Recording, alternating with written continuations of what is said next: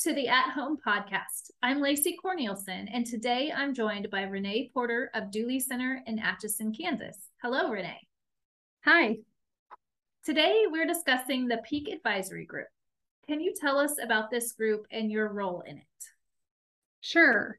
Our Peak Advisory Group is a group of individuals that work together to help develop and give feedback to KDADs and suggestions to improve our Peak initiative in Kansas.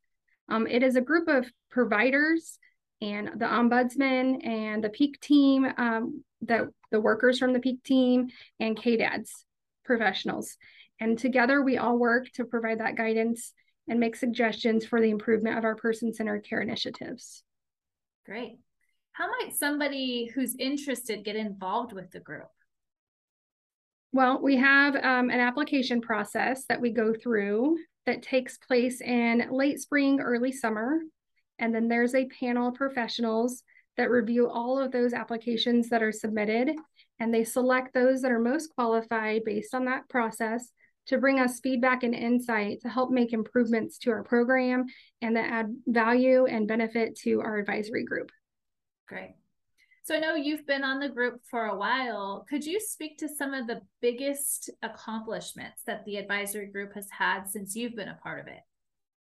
So I think our biggest accomplishment was getting the entire program kind of newly designed.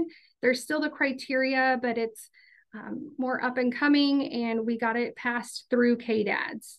It's supposed to be released in January of 2023. But our group accomplished this while going through the pandemic and just stayed innovative and up and coming and took all the challenges that have been expressed and tried to incorporate that into the newly designed program and then got it through KDADs. Awesome. I'm really excited about that work and excited to see it happen in real life. So I've heard that the group is working on a conference coming up around person-centered care. Can you tell me more about that? So I'm really excited about the conference. It'll be the first one that we've ever done. It's going to be on October 25th of 2022. We're going to hold it at K-State at the Union Ballroom. And, we really just want to focus on designing an education for providers that comes in a different way. So we are expecting people to provide caregiving in a different format and it to be more personalized and to make an impact on someone's life for caregiving. And we want to try and give that same impact through our education. It's pretty exciting. It's kind of a new and innovative way. We're working our way through all the details, but I think it's going to really incorporate not only the importance that people can accomplish person-centered care, but hopefully break away some of those myths and challenges that we've had of why people think they can't do it. Neat.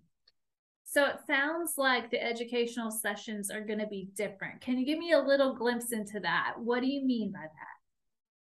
So we've kind of come up with a whole different outlook. So we're going to have hopefully some residents there who have had the impact of person-centered care. So you're not just hearing it from the provider, but we're also going to have different providers that maybe we've never seen before in conferences that are presenting, and they're presenting based off of their experience. It's going to be more hands-on. It's going to be kind of a stationary where we can pass through stations. We're hoping that people bring their whole teams, not just their administrative team, but their direct care workers, including housekeeping and dietary and laundry. And we want those teams to split up. We tend to stay together when we go to a conference with our people that we know. And the whole idea is that we not only give you a different experience and teach you about person-centered care, but that we give you the resources and contacts to have colleagues who may be going through the same thing and the same challenges. Mm-hmm. That sounds great. So would I expect to have providers be the ones presenting the information? Yes. So we will have providers presenting and not just general sessions or speakers that we've heard.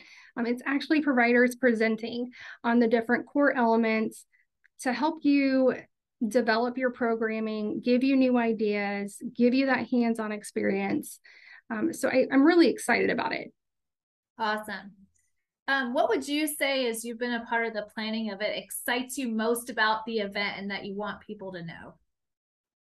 So I'm excited about giving education in a different format, not just going to a conference room and sitting at a table all day, and sitting with the same people, but also, I mean, changing the way we're educating.